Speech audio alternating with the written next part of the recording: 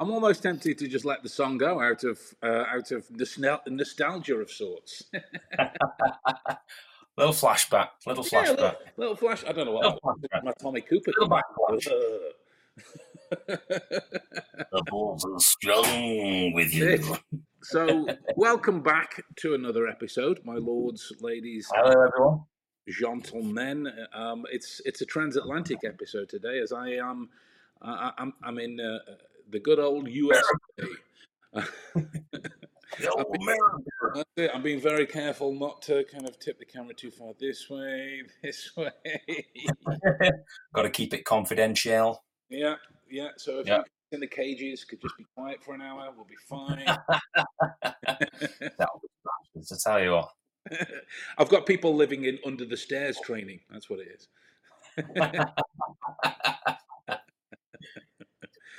Nice. Oh, classing it up with a bit of vino this evening. Bit of the old Ribena, you know what I mean? Yeah. The loves a bit of bean juice. I don't know. I beg pardon. Oh, yeah. How English were you then? I beg your pardon. Yes. I thought it would juxtapose your American stance on things today. Yeah, spot on. Well, I'll go extremely posh, and you be Well, you still remain British, but in America. I'm an Englishman in not Texas.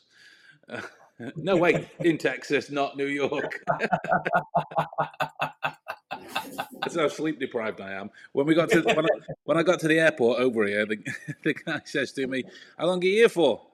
I was like, "What's today?" I couldn't figure out what day of the week it was. Imagine you going through the States a bit like Kevin's mum trying to get home. She's just from airport to van to airport. Yeah. Some bloke house. I mean, it was freaking carnage when we landed. But like today, I'll tell you the story again. I told you before. So I was to take one of the guys to the airport today. That was the kind of request. So I was like, look, I've never driven on the right side. I've never driven right at all, to be fair. But at least I've never driven right. Yeah, with all of the the various signage and speeds and lane disciplines and all this kind of thing. So I was like, if we can get a bit of practice in, even if it's just 10 minutes, a trip out to a store or something, just so I can get comfortable with it. Cool. Yeah. We'll do that. No problem. So it came to today. And I was like, so as we haven't been out on the road, have you booked an Uber, or do you want me to do it for you? He was like, it'd be easier if you could take me. Okay. Well.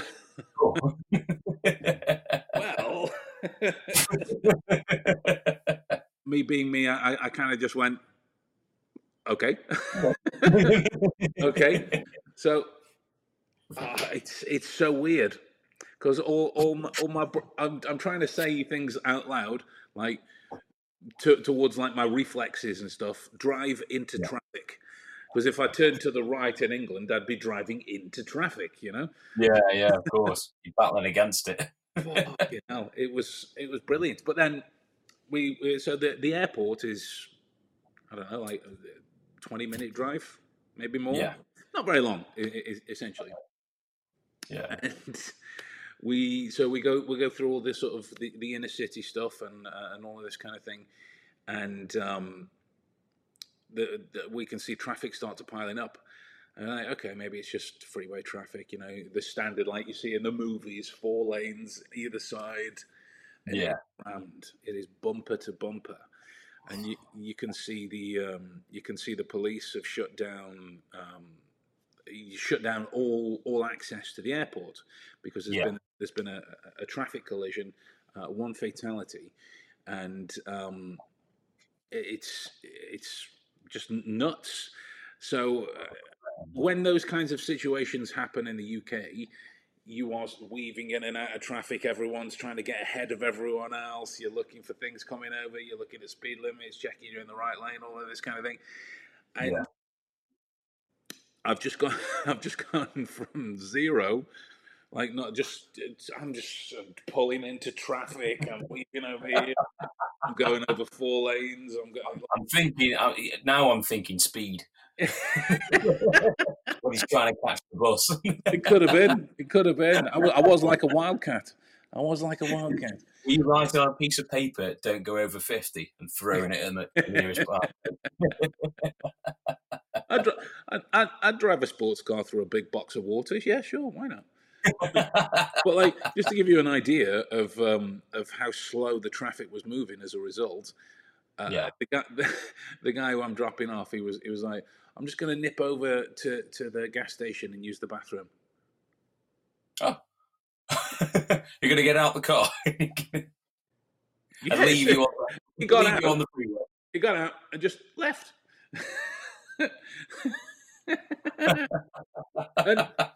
And I don't know.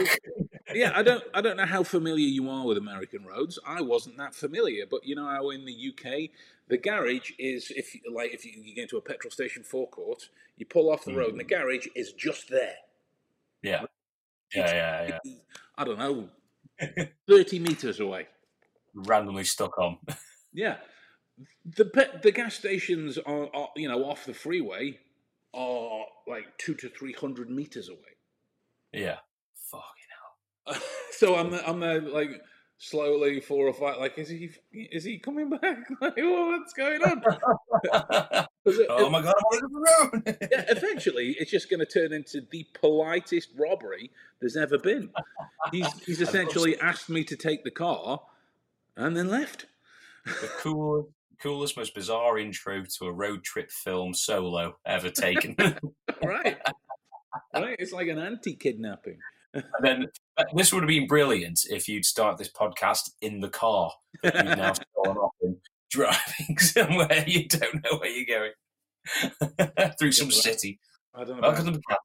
I mean, the easiest thing about it was it's automatic, so I'm not driving stick. You know, so that's right. Woo! It's one of those. But it kind of in a weird sort of disjointed way connects to what we were going to talk about today, which was very much the kind of scientific and clinical approaches to developing Sherlockian-like skills and what that means in the grander scheme of events for today, because there is this today being the kind of civilization in which we live, not just today. Right? Because there seems to be this impression that it is you read body language, you have a good memory, and you're pretty good at reasoning. That seems to be what it is. Oh, hang on, we got comments. Dave's here. Good evening, Dave. You're not late, mate. We were early. Oh, the writing's white for some reason. Yeah. Black, sorry, so it blends in. I don't know how to, and I'm not going to try and do it live. Ripperologist, hello. Good evening to you. Ripperology. That's not like a podcast.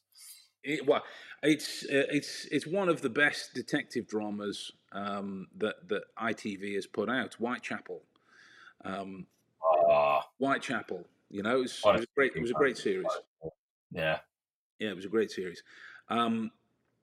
But yeah, this seems to be the kind of impression that it's developing. So when we look a little bit further at what these skills actually are and what they can be in differing situations, we can have a bigger understanding of how these kinds of things change and how they're likely to shift. Okay. I'm getting emails about checking into my flight. I'm not flying till tomorrow.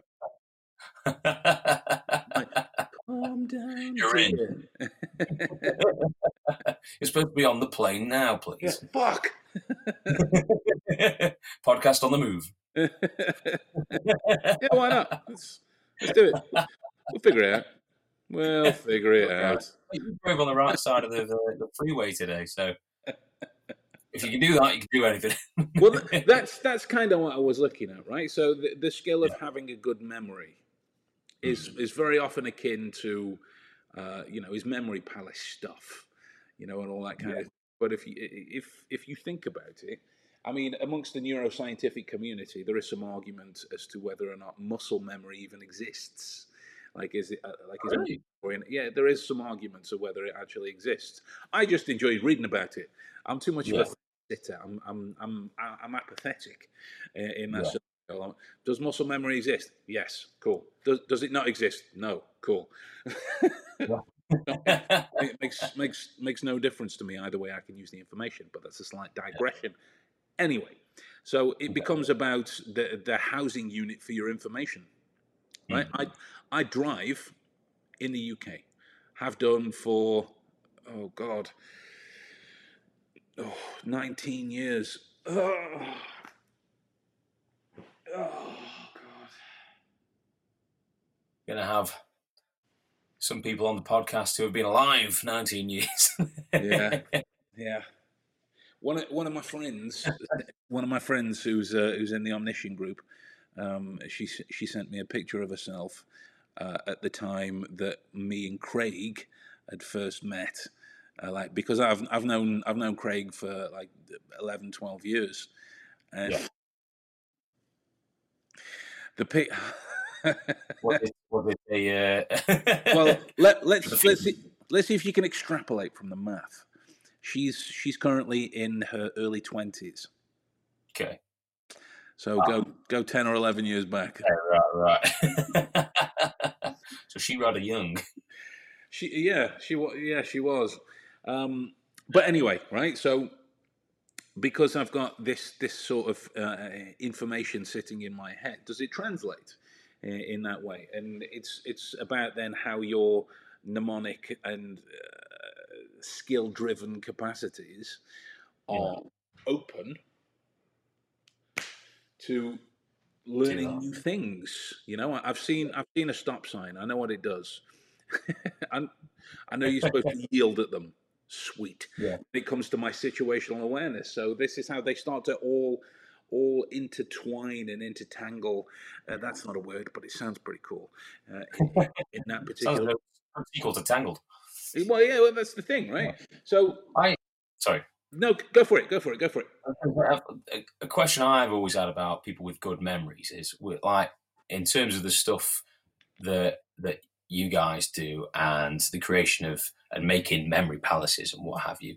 Do you think there are some people out there who, like, if you've got a really good memory, do they not bother with them? Do they already have that unit installed that they don't need the memory palace because it is, in a way, already a memory palace? Or do you think there are people who are better off making a memory palace if they are very skilled in the memory area because they can store more if they create it with their imagination and what have you?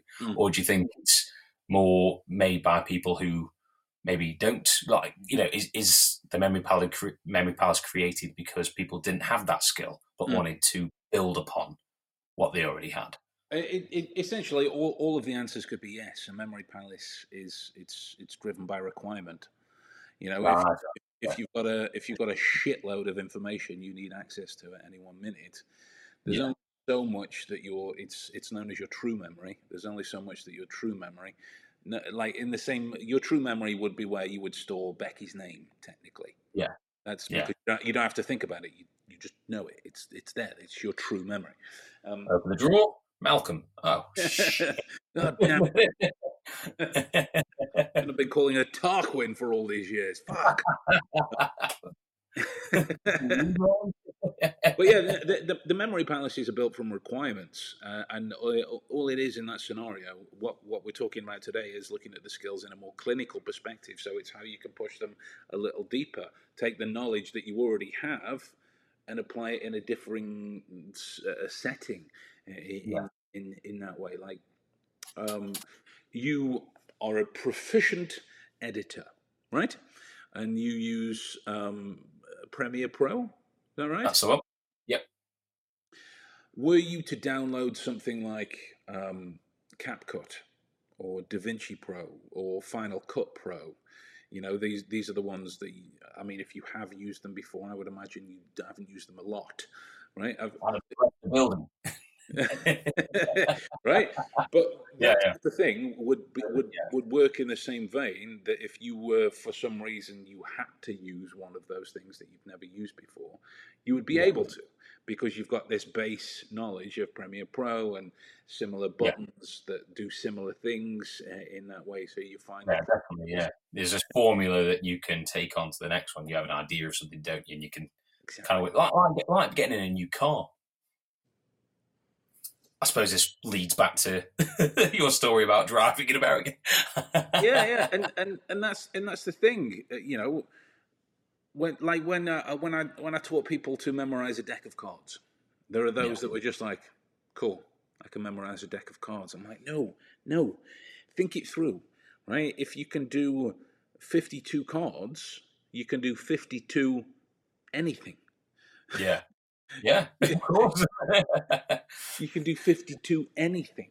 If you can do two decks of cards, you can do 104 anything. I wouldn't always wonder why your brain tricks yourself. Like, it might not be for all people. Some people might just be adept at this, but Yeah. sometimes I feel like with, like you say, remembering a deck of cards, people might find more difficult than remembering 52 things. Is it the way the brain takes that idea and breaks it down? Does it make the 52, like it gets rid of the 52 things and turns the deck of cards into one, Mm. and remembering a whole bunch of other things as a completely different sort of spectrum? Is it, how, I wonder why the brain doesn't think like that sometimes. Like, in a way, I suppose it is logic thinking, isn't it? But why do we make things in a way bigger than they actually are? Why Yeah, do we break it down? I can only give you my experience on Yeah, that. Is the literature isn't that clear. yeah, So, my experience is it's that classic, emotional qualities are antagonistic to clear reasoning. yeah, yeah. It's That, it's it's that it's the pressure. yeah, it's the shortcomings of not understanding the capacity of material based on what you perceive it to be, right? If you're Yeah, putting 52 cards, like I can memorize 52 cards, and if you're going, oh, that's neat, it's a neat trick, and yeah, this kind of thing. But if you see it for what it can be in that way, yeah, there's the two different ends of the spectrum, and that's the thing with this kind of binary concept when it comes to information. If you've got mm, two polarizing ends, they don't exist by themselves. It's not this or this. There's a whole heap of grey area in the middle, because that's what a spectrum is. You have to get to it. Otherwise, there would just be two opposite things, you know. yeah, Um, so it's largely down to either fear, lack of confidence, lack of experience, that type of thing. Like if you can read one book, you can read them all if it's in your language, obviously being the proviso. And this is where Holmes differed in that particular way. Like there's more than enough instances throughout all of his incarnations where you know some like a cipher has popped up, a mm, code, and he's solved codes before and whatnot, so we all apply the usual things and whatnot to try and figure it out, and yeah, it doesn't work, and then he will try something else or go and learn about something else, the origin of it, to be able to fix this. And this is how they all start to connect in that particular way, you know. yeah, So, like if you think about to be a code breaker, you need a good memory. yeah. In 100%. Yeah, a lot of Holmes's stuff, the flippant observations is based around things like pattern recognition. His ability to kind of gather information and identify patterns and examining the changes between them. It was a fundamental aspect of his detective work. It's got its roots in the field of perceptual psychology, and yet Yeah, yeah, exactly, and yet there are those that stay at observational skill, mindfulness, yeah. right? I was reading about. Cons, like con men, grifters, the Sting, Ocean's 11, this kind of thing, and there is a recommended reading material, and there is the neuropsychology of of cognitive development of memories. It's basically the implantation of false memories, and you look at con men, and to be a better con man, you can look at reading and developing neuroscience in that particular. I mean, in a way, I suppose it kind of all like links together with that neurological side of memory skills and what have you, and overcoming some sort of aspect of forgetfulness to the point of where you can, you remember this, remember that, and remember. But usually, it's done to for gain in some form or other. It's just what you put that gain to. Like I suppose a grift, a con man, you could,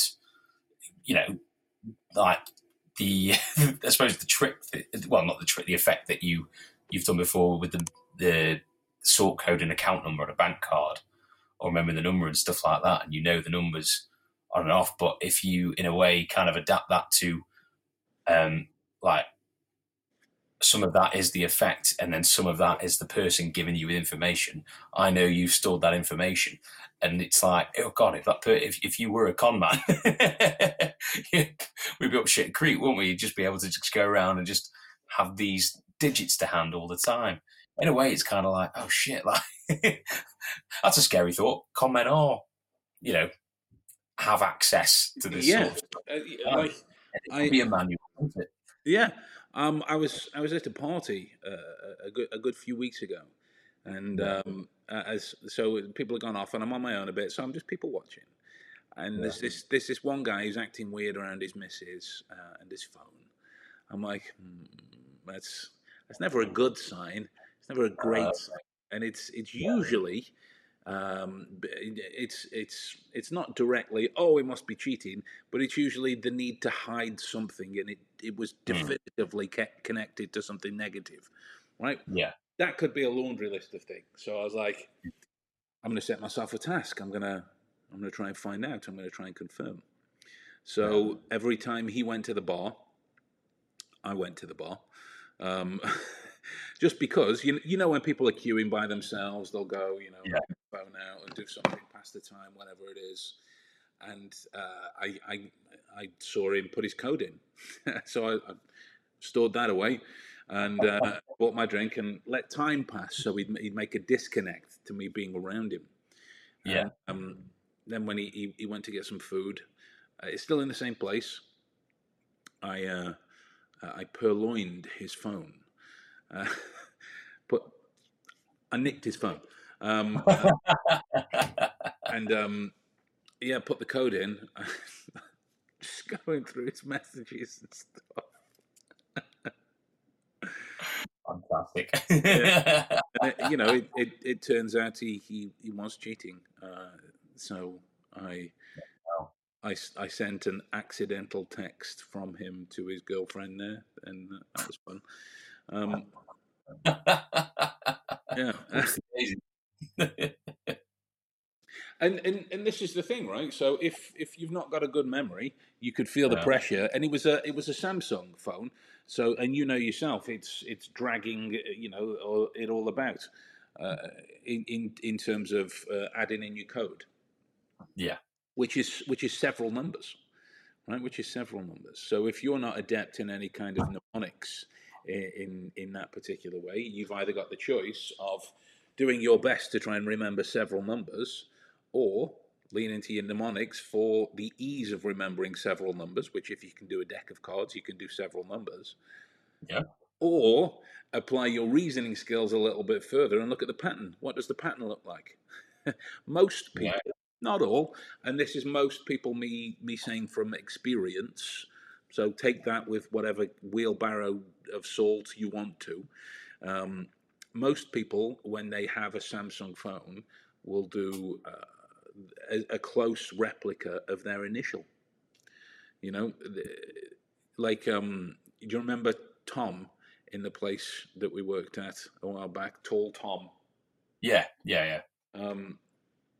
So we were sat in the Kia one time outside the chip shop, and we were just talking about this, like mentalism, that kind of thing. He was like, "Yeah, go on then, get in my phone." Right. It was a T. I had no idea. I'd not seen it. I'd not kind of deduced it or anything like that. I just had to go. It was that.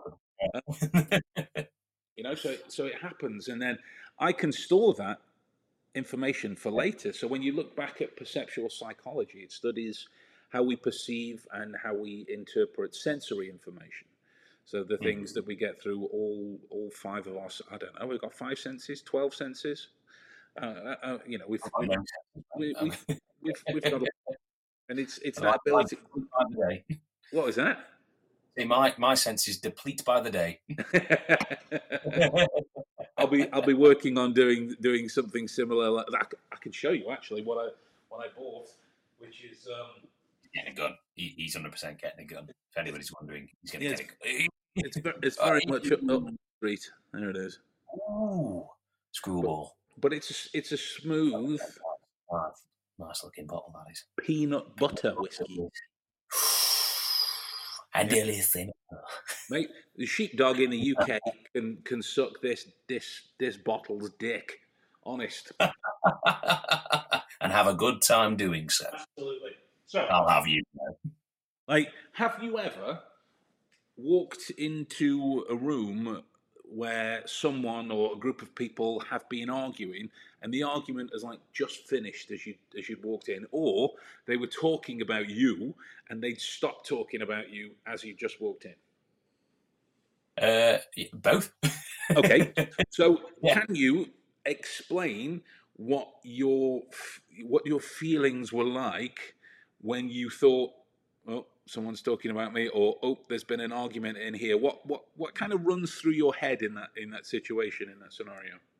First one, if coming in and talking about with the situation at hand, was at the place we used to work at, and it was to do with something on a document, my name and Mr. DA, and being discussed openly in one of the rooms of this place, and came in, found them chatting about it, and it was just like, I'm sure this is confidential.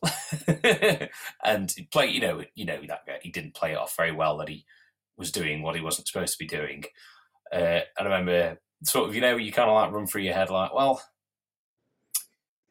there's only one way to kind of to deal with him, really, wasn't it? And I suppose in my mind it was just like, well, I'm pretty much gonna, you just feel pissed off at the whole scenario. That's it. But with him, it was sort of like, I'm gonna bide my time. I'm gonna have him in a minute. Bring him in for a casual chat in the office, and then. So, how did you know that like they were talking about you? Did they flat out state it? Was there a beat of silence or something, or what was it? So, because I'd heard the tail end of I'd remembered what was on this document, heard the tail end of it, knew it could be no other document than the one I'd been, so assumed, obviously it was going to be about me. And when I walked in the room, to be fair, the two other people in there didn't really associate me immediately with what they were talking about. So they were continuing talking about it, not realizing that DA was on about me, and he knew that I would know. And it was kind of a one look to the other, as if, how does he wrap up this conversation with them? And how does he also explain his sudden cut-off? Got you. And me. And it was very, his casual flustered look of, yeah, wait. And, he tried to play it off with some other joke. Something, I wouldn't do it well. And to be fair, I think he just asked me to close the door, which probably infuriated me more. Couldn't come up with a good answer. So he just asked me to leave. Can you just leave the room? Well, it's too late now, mate. So I think he sort of, you see people either, it's like fight or flight, isn't it? You can either roll with the situation and play it off, or flight, in which he did. So he just asked me to leave the room, and that kind of couldn't control, I suppose, the situation at hand. That was kind of it. That was that situation. The other one was walking into a room, and you can, I suppose, you assess the emotions of what's just happened. You're kind of looking to who was in the right of this argument and who was in the wrong of this argument, and also see what happened via the reactions of what's going on. Usually, if this was the case, the one who was, I suppose, on the losing end of the argument was probably playing things off a bit more angsty, and because they weren't done with the conversation, but I've entered the room, so now they have to stop, but don't want to stop, but carry it on. You can kind of tell that passive aggressiveness is coming out in their actions now, in their body language. While the other person who was on the winning side of the argument, they've kind of accidentally won, and the other person doesn't have a chance to respond because it's now tapered off because I've entered the room. So they're sort of a bit more cooler and relaxed in a kind of gloaty bubble, I suppose, of they can carry on with their day now because they've just by default won this, whatever was just going down in the office. And you can tell the air between the two subjects in this argument is different, very contrasting. Yeah. And it's sort of, you can sort of tell by actions more than directly hearing. Trying to think about what's going on, you can just sort of piece together what's happened there. So it's sort of body language. I'd say body language is a big one in those scenarios. Got you. Let me just. Yeah. I've only just seen that the comments have gone a bit bane on ours. So good evening to Craig. Hello, Craig. Yeah, Craig's done 11 decks. Craig says it isn't about 11 decks. Hey? What? Who? He says it isn't about the cards. It's the underlying process by which the cards were able to be memorized, applicable to anything. Hello to Patrick. And Dave thinks me screwing around with that guy at the party was a very house sort of thing to do. You're not wrong, Dave. You're not wrong, mate. But if you look at it, mate, what you're doing there with your stories, you're engaging in the use of perceptual psychology, right? You've used your sensory connection to your awareness of previous patterns and applied it with critical thinking towards the current scenario to come to the hypothesis that people have had an argument, or it's about you, or you've got the capacity to remember a couple of things about that document, in that there was something about a document that didn't quite sit well with somebody. You remember the context and who was involved, right? 3 things. So you can do 3 numbers. You can do 3 playing cards. You could do 3 words from a shopping list. Whatever it is, right? And this is Miller or Ebbinghaus. I'm using it as an analogy to help people kind of look a little bit further with the skills that they have. It's not just about body language. Well, a good thing I should probably mention, like, I suppose in a way, this didn't happen at the time because I knew I was right, but it could have potentially happened because of the first situation in where I knew what DA was talking about. It had recently happened, so there was kind of sort of expected it coming into the house, and going into that area. Maybe when I heard the tail end of what they were talking about, I knew what to listen for because I was already listening coming in. So there's a sort of emotional involvement there for me. I'm emotionally high in that situation. I'm already looking for the trouble at hand, believing it's going to be there, and it was there. In this case, obviously, yes, I was right. But in many cases, I suppose you could argue that this is the sort of thing where people jump to conclusions. Agree. Oh, totally. I always wonder, how do you overcome that? Where you are, you want to know whether you are emotionally, kind of divided over what you're hearing, or are you right? Are you listening to instinct, or are you listening to emotion? Are you hearing something that you want to hear, or are you hearing something that you think you're hearing because what you're expecting to hear, or is it something that you know you're hearing from memory, like you looked back in and you've used it as a tool? But how would you go around that distinction if you are emotionally involved? Yeah. So there's a couple of things. Fundamentally, it's built on your ability to reason, to think critically, to apply deduction, induction, and abductive reasoning, darling. And, It's a quotathon. yes. Some of the other critical thinking aspects I stole from NASA. Not like stole like the guy's phone. Like I took trainings and used it. just to kind Have of. you just got out of Area 51? Is this where you drove to? Oh my god! Oh god! Oh Jesus! Put the gun down, Mr. President. Put the gun down. I don't know why Mr. President would be here. But yeah, essentially, it comes down to your ability to think critically about a scenario, right? Yeah. And we've said it before in that emotional qualities are antagonistic to clear reasoning, sure, but the qualities of emotion aren't antagonistic to clear reasoning at all. They help you reason more directly because you understand the way that emotions can influence and change something.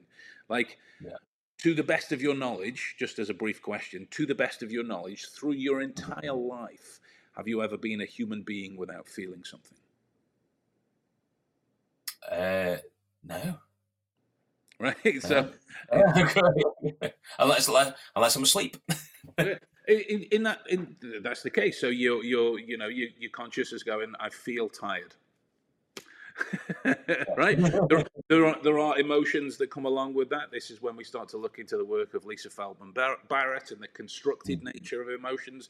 How you construct the kind of end game of tiredness is fundamentally based upon several different thoughts, feelings, physiologies, and that kind of thing. Anyway, I'm getting off topic. In the scenario, what you're looking at is essentially how much information you can use to back up your hypothesis, because emotional qualities are when you've let go of control, right? And you not like you specifically, you generally as an individual, it's easy to tell, not very easy to admit, but it's easy to tell individually when you've let go of a bit of control, when someone's pissed you off a little bit too much, when somebody has done something you're like, well, the snapping necks is illegal. So it's damn swans. it's important. It's important that you acknowledge those moments, right? It is, because that helps you learn about those changes as they happen within you, so that when they happen, and they will, because as much as we all like to pretend we are robots at times to be able to think this way, we aren't. Right? So the more we acknowledge that kind of learning in the situation, we can go, all right, maybe that wasn't as deductive as I would have liked. Maybe it was me putting hatred for DA, his actual face saying words at mine equals I want to kick you in the shin. Yeah. Right. It was a brick to the face, but close. Well, I was dumbing it down, because you're not allowed to say things like suicide on the internet anymore. You have to say unaliving. Yeah. Unalive him. I unalived him. Yeah, I unalived him.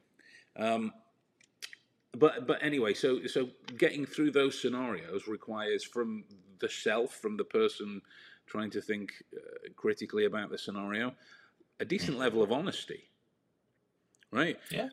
I mean, you're not saying it to anyone else, but it's very often difficult to admit to yourself that you might not be seeing things as clearly as what you are. You might be charged with a little bit of emotion, a little bit of feeling. And that's okay.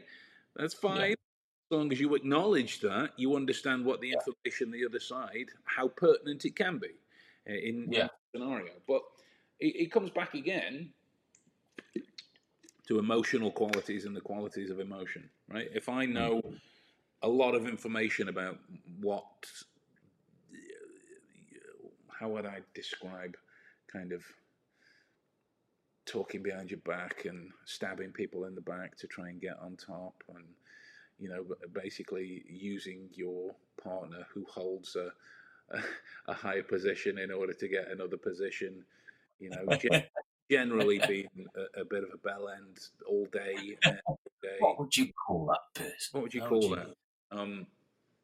But no, if I was gonna sum it up, if I knew a lot about, say, deviancy, right, because he very often screwed over a large number of people, regardless of their connection to him, in order to make himself look better in the eyes of everyone else. It's pretty deviant. Right, it's pretty deviant when you think of it. He had no compunction about who or what or why he would do it to, unless it benefited him. Pretty deviant. Yeah. So the more I know about deviancy in that scenario, the more information that gives me to assess his actions in that moment. And if what I'm seeing doesn't really look deviant, more arrogant in that scenario, and I've got information that connects to that, I can make better deductions. I can make more accurate inductions. My abductive reasoning will be more on point because I have more data to run by it. It was as Holmes used to say, data, data, data. I cannot make bricks without clay. You need clay. Yeah. You need clay in that scenario. So if you're getting through the moments where you are concerned that you're jumping to conclusions, then you can have a kind of sense check about the whole thing. If you don't know that you're jumping to conclusions and people are telling you you're jumping to conclusions, chances are you're getting a bit too emotional in that scenario. Because if there's a perception that you're jumping to conclusions, rightly or wrongly, whether you are or whether you aren't, reevaluate, and you would then have more information as to why this person is wrong and deflecting as a result, trying to deflect attention. Or they haven't got you emotional at all, and you're just right. Yeah. I suppose it's like you kind of have to be open in a way to the idea that you could be wrong. But at the same time, there is a fine line there, because if you are right, because there's been instances where people have been told like they're imagining things, or it's not how you think it's happening. You've engineered this narrative, what have you, however they say it, and a lot of the times you find it's true. Yeah, okay, you've just become emotionally heightened and stuff like that, and then fortunately later on down the line, they find out, shit, I was right. Yeah, fucking right. Christ almighty. I mean, you used to know someone from the previous place. Let me just jump in a sec. I've just realised that comment's now on a black shirt and no one can see it. Dave says Area 51 has nothing on us guys. Thank you, Dave. I pop at my looks, mate. Is that what's up? Yeah. I've become emotionally heightened. Carry on, mate. I don't wish to stop you. We knew someone who suspected their spouse was cheating, and we informed them that it might not be. They have a history of that, yes, but if you want it to work, maybe don't quickly jump to that conclusion. It kind of went to bed for a little bit, and then they cheated. So I suppose they were kind of in the right in a way, and I suppose those instances kind of are replicated in a lot of scenarios. And in a way, I suppose the question I'm going to ask isn't really answerable, is it? It's just how do you avoid, to the best ability, being right about being wrong and being wrong about being right. Unless you're sort of open all the time to allowing yourself to be wrong. So that's how I encourage everyone that works with me to be. You are not dealing with anything that's close to hard science and hard material. You're always dealing with the soft stuff, and with the soft stuff, it's malleable. It's got grey areas. It will need to be bent and twisted and whatnot. And when it comes to your ability to reason and memorize things and observe and deduce about people, and all that kind of thing. Yeah, it's more about, like, on the one hand, there is a massive cognitive load that you have to bear. It's huge, because there is no one size fits all for anything. There isn't. It doesn't exist. Right? There is information that you can figure out in this moment, and then if you try and compare it to another moment, yes, it might come up similar, but it will not come up the same because there will be different antecedents, and you'll be aware of different information to perhaps come out towards a similar conclusion in that scenario.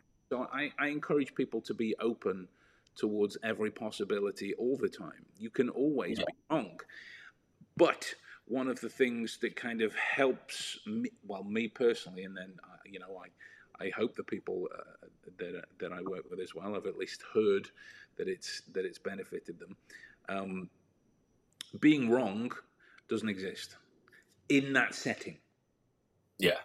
Right. You are either onto something or you learn something. Yeah. That's the change. Now the learning can be further information about the pattern that allowed you to come to a false conclusion, so you can take that away and sharpen yourself further. That's learning in that scenario, and it's very much connected to that kind of concept of self-talk. And we're not going to go too hippieistic with it, but it's been proven that your self-talk is directly connected towards your capacity for doing and thinking and cognitively enhancing yourself. Right? If you're going to a test in high school, think, oh shit, I should have revised more. Oh no, all this kind of stuff. The breaks are already there. If you tell yourself a better story, to paraphrase words of Darren Brown, you give yourself room to be more cognitively able in that particular situation. So, in terms of what could be a one sentence answer to your question, I would do away with the concept of right and wrong, and bring more in that you will either be onto something or you're learning something. I would think that's I like because it's either way. It's two positives. Yeah. You're making two positives instead of either it's a positive or a negative, or vice versa. That's good. Yeah. A healthy option, but make both options a healthy option. Yeah. It's either way. Make every option a healthy option. What was that? I said make every option a healthy option. Right. Are you listening, McDonald's? Yeah. Unless it is food. If it's vegetables or bacon. Oh, mate, I went to a restaurant the other day, and they had something called bacon fries. And here's me thinking that loaded fries. It might just be loaded fries with bits of bacon. Cool. Yeah. I'm there for it. I'm all about that. So I was like, give me some of the bacon fries. And what they'd done is they got little bits of bacon cut up, breadcrumb and round. So they literally were bacon fries. Heaven. They've made the dream. Like, and when my plate landed, it was a side. Don't get me wrong. So though it wasn't, it's not good for you at all. It's not like thousands of calories poor for you. It was a side dish that totaled up to like 350 calories that way around, right? Which is still terrible, but comparatively, through all the work I was doing throughout the day, it turned out okay. And I was eating my side dish. That was a big old meow. Yeah, there's a cat here. I don't know if she'll let me pick her up. No, she won't. We only met for the first time on this trip, so we haven't got that much of a standing relationship where she feels comfortable with me. I'll push it because I don't want to get scratched. So, I really want a human man in cat clothing on the floor nearby. We can't discuss this here. I don't know what fluffies are. Oh my god! Welcome, Erotica. So as I was eating away, I kind of moved my main dish over, but just the sides, and I was just looking at it, and the guys that were opposite were like, "Are you okay, Ben? It looks like you're having a moment." I'm like, "I am. I am having a moment right now." This is like those moments that people have in churches where you turn around and you shake the other man's hand. Yeah. Just thank everyone for this moment. You Yeah. know? We need like the little clip of, was it John Belushi or James Belushi from Blues Brothers? When they're in the church, Yeah. the light comes down. Jesus H. Tap dancing Christ. Yes! So, guys, that's us looking at the more clinical approaches to the skill set of Sherlock Holmes.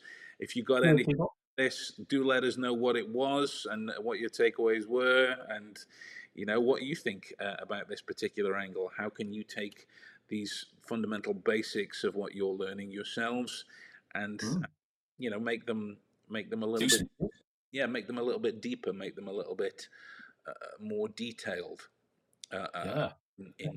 In that. What about yourself, mate? What are you working on at the minute?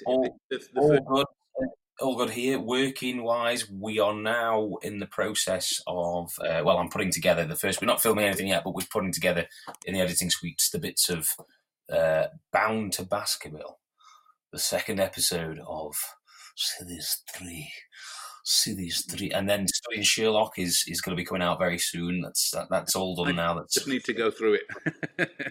we'll do final checks, and then it shall be with people. But yeah, that's where we are at the moment. We've reached almost the middle of the series. I'm praying, I'm praying. Amazing. So yeah, guys, check out the Deductionist Team channel, and as always, I'll leave all the links and stuff in the description below. It will be later than normal, and check out what is the Deductionist. It's on there. Check out what is the Deductionist. Yeah, get in there. There's Escape games and all sorts. We've really expanded this universe for you, so it would mean a great deal if you could get involved and come to our basement. Honestly, we went before. Abretamente. Right. So with that in mind, we're going to love you and leave you, and we'll see you again soon. Yeah, bye, guys.